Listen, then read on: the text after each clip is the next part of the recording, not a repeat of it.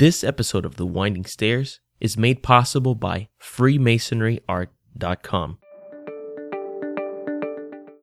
Do you remember where you were on the morning of September 11, 2001? Do you remember how witnessing the attacks on the Twin Towers of New York City made you feel? Today, I speak with a brother whose life changed that morning, and we'll learn how that change is helping us change today. You're listening to The Winding Stairs, episode 33.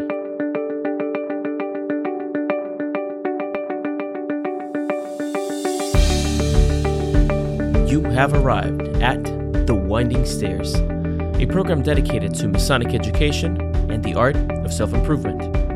I am your host, Juan Sepulveda, and I thank you for taking the time to join me on this journey up the winding stairs.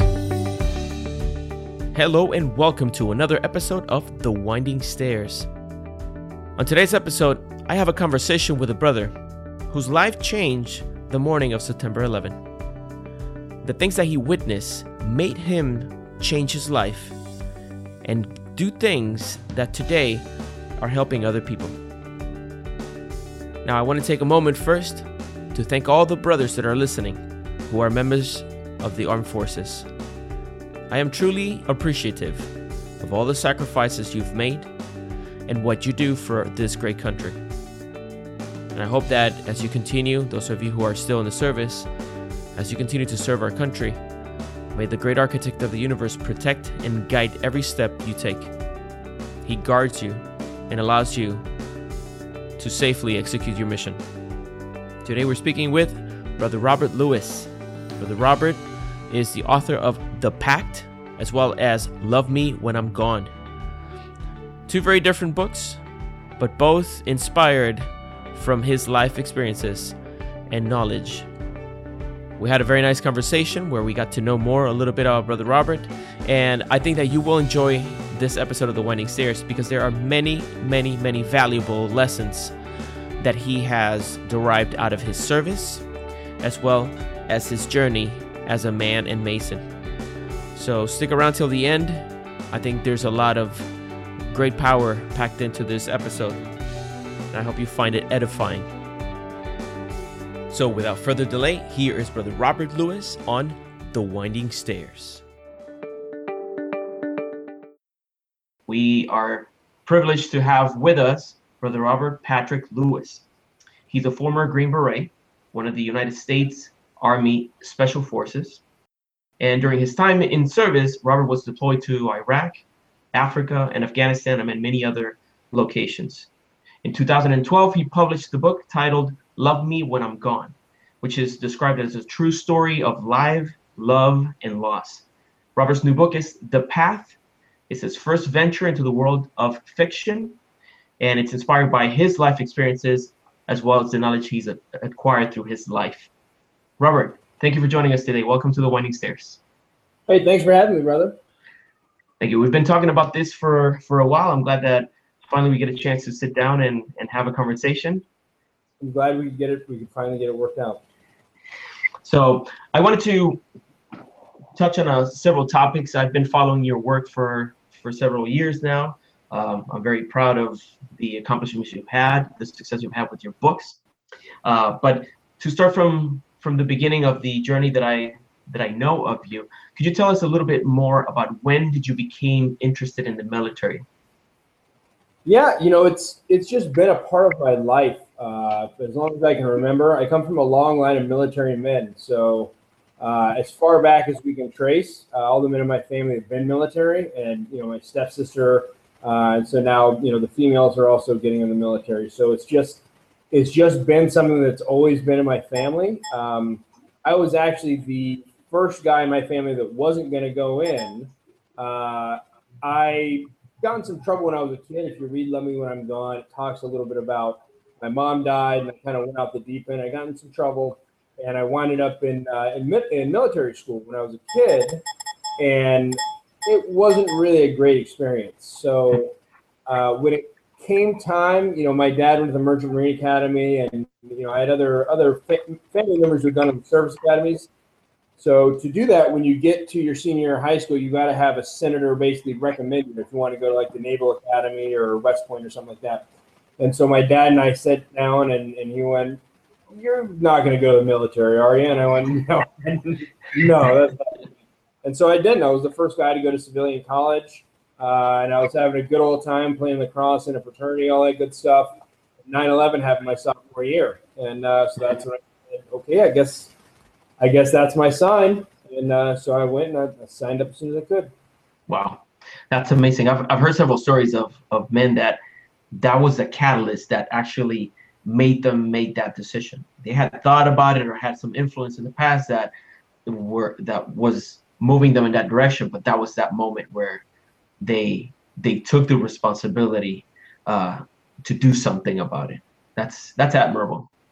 Yeah, well, and it's very interesting to see the diversity within the Army and especially Special Forces after September 11th. A lot of people, a lot of critics of the military and of the war will say, we're only sending the poor to war, and only the uneducated that have no other options join the military.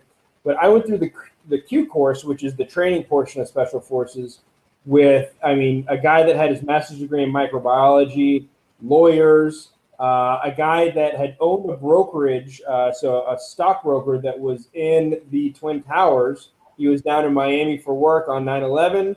All of his friends and everybody that he worked with died. And so same thing, the next week he joined the military and went into Special Forces. And there's a really good kind of makeup of a lot of people that had that same, they were doing whatever they were doing. Maybe they were athletically inclined, but very patriotic people that was, like you said, the catalyst where they just said, no, that's no, I'm not going to let that stand. Wow. And you mentioned that you were involved in sports. Was that like that all your life? You always were involved in sports? Yeah, I was a very athletic kid. I came from a family where I was just encouraged. They really liked teamwork, and it's not like they ever tried to push me to be a professional athlete or anything, but they wanted me, like everything else, sports, food, education, reading, try everything, and then see if there was something that really stuck. And so, my entire life, when I was younger, I was a swimmer. I was a state level swimmer. I played lacrosse. I played football. I played baseball. I ran track. I just had a lot of energy to get out. And I was just, I don't know, I really enjoyed teamwork. I really enjoyed that kind of environment. And so I had a lot of fun. And how about competitiveness? Was that part of you and the family? Yeah. Well, my family, yeah, they were pretty competitive, but they were very distinct about making sure it was all about fun. And that's the thing in Texas, playing football in Texas, even as a kid, there definitely becomes a point where it stops becoming fun, and you can see people that are trying to get into college for playing football and people that want to go professional and all that. And I don't know, my parents were always really good about just making sure that I was doing it for the right reasons and having a good time. That's very good, because a lot of people, they might not give themselves the opportunity to enjoy the things that they see themselves doing, and it just becomes a chore for a chore for the rest of their life. Is this constant thing they're dragging, and it's not something they're really embracing and enjoying. Yeah, and especially a game, especially something like sports, you really got to enjoy it. And I had that conversation with my girlfriend's daughter yesterday when I was taking her to school. Actually, we were talking about work. I was on my way to work, and she was saying, "I don't like work. That doesn't sound like fun. I don't ever want to work." And I said, "No. The whole point. You go to school, you do very good, and then you find a job that you love. And so it's not really work. If you're going to an office and doing something you love every day for the rest of your life, that's awesome. Especially if you can get paid a lot of money for it." That's right. That's funny. I was talking to one of my kids this morning about that, about working hard and why people have to work. Yeah. And it's good that that explain to a kid. It is, yes, because they want to play, and but when you make that distinction that work can become the play for the adults. Right. That could be that moment. If you still enjoy, you still derive the same kind of benefits from it. It can lead to very good results. I think as long as you do it right, that's the thing, and that's why I really credit my parents for making sure I expanded my horizons and I tried everything out there. Because if you don't try it at all, you really don't know what you really like. And I really feel sorry for people that are miserable in their jobs and just hate what they're doing, because, I mean, that's like torture, you know? Yeah. So you really, once you find something you like, figure out how to do it, you know? And that way you can spend the rest of your life doing something you enjoy doing. That's right. Do it the best that you can. Yep.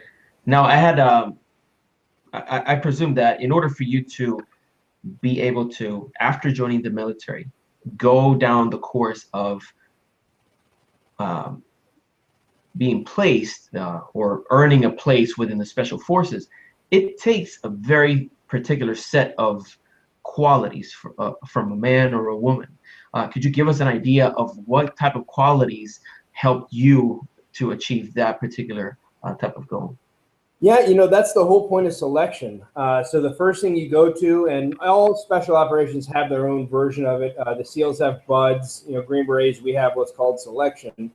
And there's essentially, I think BUDS is 2 weeks long, selection is a month long. I can't remember how long the Rangers is. The PJs have their own thing. But it's essentially a month where you go and they just test you and make sure you are exactly what they're looking for, physically, mentally, psychologically. And the one thing that I've seen the most that really is the one quality to look for, stubbornness. Really, I think being stubborn. And it's a lot deeper than that. But in all reality, it is this idea that I know whatever I'm going to do is uncomfortable or painful, or maybe I just don't like doing it. But I understand that what's at the end of this is more important to me than this pain I'm going to go through right now, or this uncomfort I'm going to go through right now.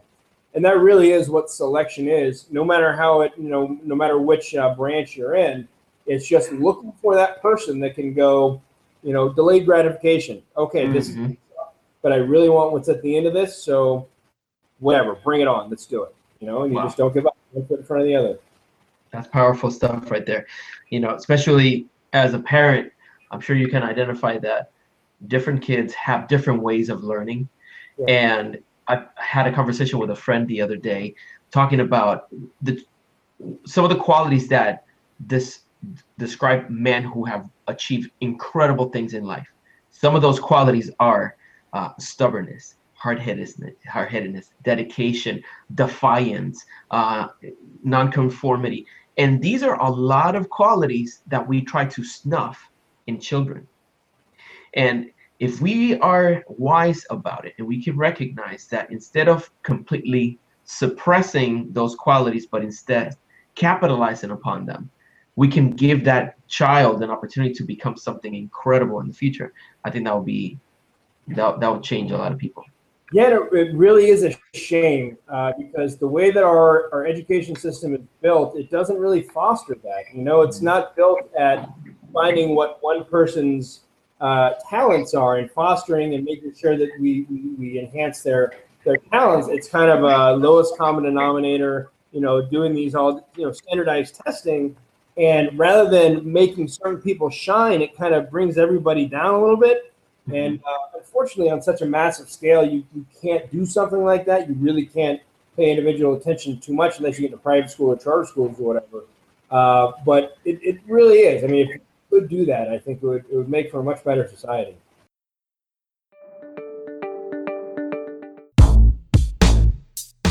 A well-rounded Mason is continuously searching for light, and in that pursuit, he surrounds himself with the symbols that will remind him of the lessons learned. Today, I am proud to share with you my latest work of art, geometry. This is the latest installment in the Liberal Arts and Science collection that you can see at freemasonryart.com. The artwork titled Geometry contains symbols of that noble art. I invite you to make it a part of your collection and surround yourself with Masonic symbols that will remind you of those timeless lessons. To see this new work, the Liberal Arts and Science collection, and to make them part of your collection, visit freemasonryart.com.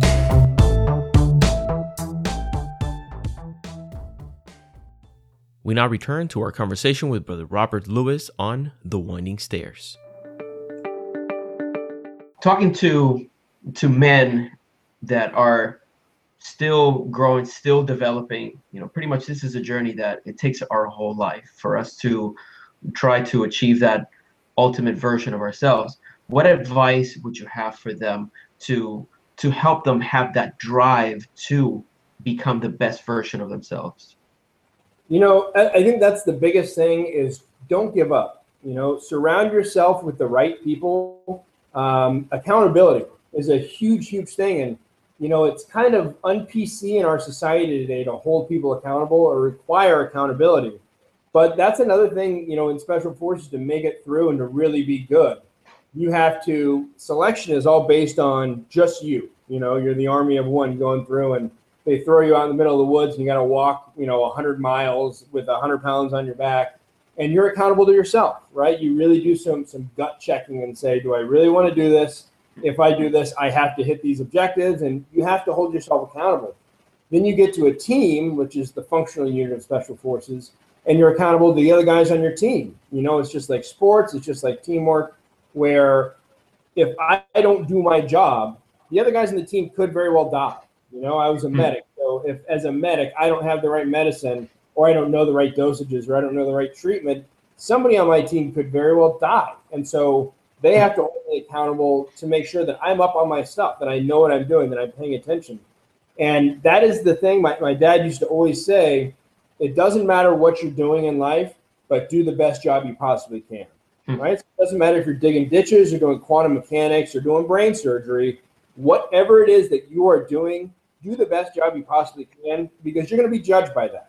And it doesn't matter how small it is. And again, if you really want to judge somebody's character, look at the minutia, look at the little things they do, and see how they approach those. Because people that pay a lot of attention and do very good things, they're going to do that throughout all of their life. And it's just something that only comes through accountability from others and from yourself. That's very good advice. That's very good advice. And it's one of those things that touches upon another of the subjects that I wanted to talk about, and it's brotherhood. How important it is, that component of brotherhood in special forces, in order for you to be able to achieve your missions and bring everybody back home in the process. It's probably one of the most important functions, and that's the reason a team is built a little bit differently from the rest of the Army. The rest of the military, traditionally, you stay in a certain place for about 2 years, and then you move around. You move around constantly. The whole idea is that if I'm a private in one unit and I get promoted to sergeant and I'm in charge of people now, they don't want me to ever have to send my friends on a suicide mission, right? So as a leader, at some point, you have to make a very tough call and send people on missions that are very, very dangerous. And it's just not a good idea from the Army's perspective, from a leadership perspective, to have to put somebody in the position to make that decision when it's their friend. So they move them around a lot, so you don't spend a whole lot of time in one unit. But in special forces, it's the exact opposite. They want a team to stay together as long as possible. They want you to get to the point. I mean, we eat, we breathe, we work out together, we drink together, we play together, we train together and everything, because we need to get to the point of operational effectiveness where I know what every other member on my team is thinking. I know in the back of my mind, if somebody gets hit, that guy's allergic to penicillin. That guy, has this allergy, or this guy is this, and this guy's allergic to morphine. Or we need to know that. I need to know if there's 10 of us going into a building that has, 50 rooms, a big warehouse. I need to know exactly what these guys are going to do on the 10th room in, where we've been going at this for 45 minutes. I need to know that. And so that cohesion, that brotherhood, that ability for us to function as one organic, living, breathing unit is imperative. It's extremely important. And that's why a lot of special forces guys, that's why they have so much background in sports, because teamwork is it's the thing that fosters that. It's what really brings that idea and definition of brotherhood together and allows us to operate on that level. That's wonderful. I really like the as you're telling me this, I am drawing these parallels with the other aspects of our life, the things that we do. In particular, we both have an affinity for business and for marketing, and we might feel that we are solid in one knowledge, or that we are comfortable with one particular aspect of our business. But if we alienate ourselves and we don't actually have that unity, that brotherhood, and that connection with a group of other people, then the results of what we accomplish are minuscule in contrast with what we would be able to achieve if we were all working as an organism, as a unit. Right. It just helps you move further and progress faster. You know, if you have 10 people working on something rather than just one, you're going to make a lot more developments and improvements because you have so many different people that are working on things and they approach things in their own different way and they see it through a different set of eyes. And by having that unity and that brotherhood and being able to help each other out, it helps advance us further. How did your Masonic journey begin? You know, I've always been a guy that was interested in conspiracy theories and things like that. You know, out of my entire life, you know, from as far back as I can remember, being a little kid, used to check out books from the library on UFOs and conspiracy theories and crazy. I mean, everything in the world you can think of. I mean, even from, 7 or 8 years old, I remember my first books being books on ghosts and UFOs and things like that. And as I got older, it just seemed that every road that I started to go down and read ended somehow in Masonry. Ended in, some things about Masons either holding the keys or the secrets, or, on the other Alex Jones style conspiracy theories being the culprits behind different things. And so I'd been interested, and I had, wondered how in the world I ever became a Mason. A lot of the guys in my family were Masons. If you go back in my biological family, some of the first Masons on the East Coast in the United States were some of my family up in North Carolina. And I had always just kind of thought at some point in my life, somebody was going to come up to me and go, hey, okay, it's time for us to go. Like, now is the time you become a Mason. And it never happened, right? And then my grandpa died. And I remember my dad mentioning just some different things about it and never really putting that much credit because my dad was kind of the broken link in the chain. My dad wasn't a Mason, but everybody else was. And I actually called the Scottish Rite. I called the office of the temple in Washington, D.C., and I got on the phone with the secretary, and I started going, hey, I'm such and such, and I'm related to such and such. My grandpa was this, my great-grandpa was this, blah, blah, blah. And, somebody was supposed to come tell me, but I guess they forgot. And, how do I do this? And she went, son, it doesn't matter who you're related to. It doesn't matter who you are or whatever. Find a lodge near you, go and have dinner, talk to the guys. There you go. And I went, are you kidding me? It's that easy. That's it? So the next week, the following Tuesday, I went to a stated meeting at my lodge at LA 42 in Santa Monica, California. And the rest is history. Nice. That's very good. I have very few, I have one relative that I know that was a Mason, and I always had that separation, and I've mentioned this in other podcasts, where I knew that I wanted to know, but I felt like maybe I shouldn't ask. And it's the Right. contrary. It's like you actually have to go ask. And when I felt any resistance or any, okay, we'll talk later, I felt like, oh, maybe I shouldn't be asking about this kind of stuff. So Yeah. That's the funny thing about it, and about kind of popular culture and all the different things that you hear about it, is it makes you a little kind of apprehensive and nervous. And I remember when I turned in my my stuff, my first application, and when they were doing my background check, I just remember being on pins and needles, like, oh my God, am I okay? Like, being in the military, is that a bad thing? Or, there's a lot of things that you second guess. Now being on the other side of it, you look at it and go, that's kind of ridiculous. yeah. But it's the way that it is, Yeah, you start thinking, oh, what could it be? Why is it taking so long? Well, because everything takes long. That's excellent. Brother, do you have any lessons that you have come across in Masonry that really have made a difference in your military life or even in your business life? Anything that has served as a catalyst to make real changes in those other aspects of your life? The idea of dividing your time, of dividing your day, and ensuring that you actually divide it for the different aspects of your life. A guy like me, I'm an entrepreneur, I'm a workaholic. It's just the way that I am. I always have objectives that I feel that I need to accomplish, and I set those objectives pretty high on purpose. And every time I set one, as soon as I reach one, I set another one. I have to set the bar higher and higher and higher, because I don't believe in treading water. I just do not think it's a good idea to ever sit still, right? You should always be moving onward and upward.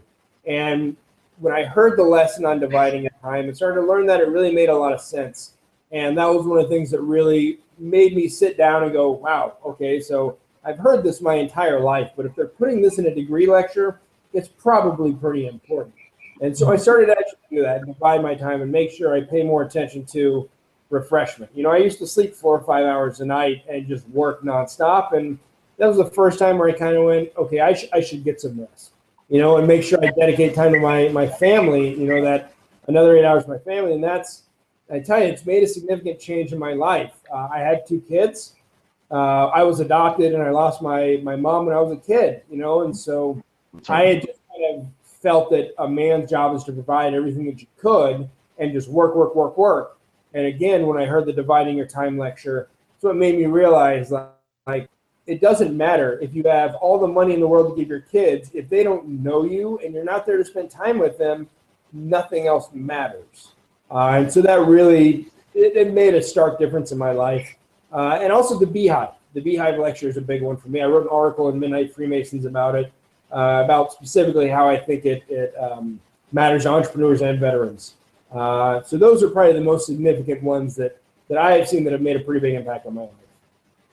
I agree with that very much. That these are, even though all the steps, all the words, all the move have something to contribute to people, we will find those nuggets that we've been needing to hear that are going to make a big difference in what we actually do.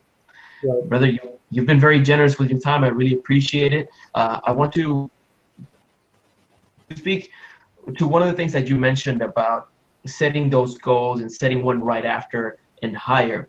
When you published your book, Love Me When I'm Gone, in 2012, it felt like a month went by and you were already talking about another book. To me, at least, it felt like that. I'm like, whoa, wait a second. How did he do that? How did he get a book out so fast? But it explains that, how that process seems to be a result of that whole setting goals one after the other, higher and higher, right? Yeah, it is. And I'm very methodical in the way that I do things. I take a lot of notes. And so, one thing that I'm very big on is whenever I have an idea, I write it down, right? So I use Google Drive. I have a notebook with me 24 hours a day. And I just jot stuff down. So I have 30 plus books outlined at this point where I got an idea, I sit down, I flesh it out, I have the outline. I just don't have time to sit down and write them all. So I had Love Me When I'm Gone, which is my nonfiction. I have the Pact series that I'm working on now. I have 2 other series of books that are already outlined that are more of the Tom Clancy route. And I have a couple of lines of business books and actually a family-oriented series of books that I'm writing. The first one is towards my son. And it's called Words from a Father. It's actually just words of advice. And that's just the way that I am. I'm very methodical in taking notes and putting stuff out. And again, I finish a book, done, dusted, edited. Once it's out, I give myself a day. And then the next day, hey, start on your new project. And just nice. Get it. That's admirable. I really enjoy that. I like that very much. And I hope that the brothers that listen and see this interview, they take something from what you've said. We're talking about managing your time correctly. We're talking about setting goals. We're talking about having dedication and finding what you really enjoy doing and doing it the best that you can. Brother, you've given us very great value here. For the brothers that want to learn more about the books, especially the Pact, which you've been promoting regularly recently, where can they go to find out more about it? So all the books are available on Amazon. They're all on Audible and iTunes, Barnes & Noble, things like that. Love Me When I'm Gone, I narrated myself. The Pact book was narrated by Mike Dawson from the Adam Carolla Show. They each have their own websites. So there's lovemewhenimgone.com, thepactbook.com. I also have my own website, robertplewis.com, that kind of ties everything together because I've got different things going on and I love websites. And so I've got a bunch of different websites, and that one has links to everything all kind of tied together. So robertplewis.com is my big one. A special thanks to Brother Robert Lewis for taking the time to join us on our show. and sharing such inspirational words with us. I wanted to take a moment to thank Billy Mays III and Infinite Third for some of the music that you've heard on this program and previous episodes. If you enjoyed it, I invite you to visit infinitethird.com. Now, a very special congratulations to Brother Robert Johnson and his wife Corey. Congratulations on welcoming to the world a baby girl. Yesterday, on September 29th, they welcome a beautiful baby girl to the world, and we're very excited for you. I know this is going to be the beginning of many beautiful memories, and we look forward to meeting her in person one day soon. God bless you guys. We're very happy for you. I also want to thank you for taking the time to listen to this program. I invite you to go to freemasonryart.com so that you can see the collection of liberal arts and sciences art that I have created. I would love to hear your opinion about them. Tell me which one's your favorite. That's also where you will find the show notes to this show. You will find those at freemasonryart.com. If you want to stay in touch with me, you will find all the links to our social media networks through there. So make sure to go to freemasonryart.com. And until the next time, may your steps be firm and your path illuminated as we continue our journey up the winding stairs.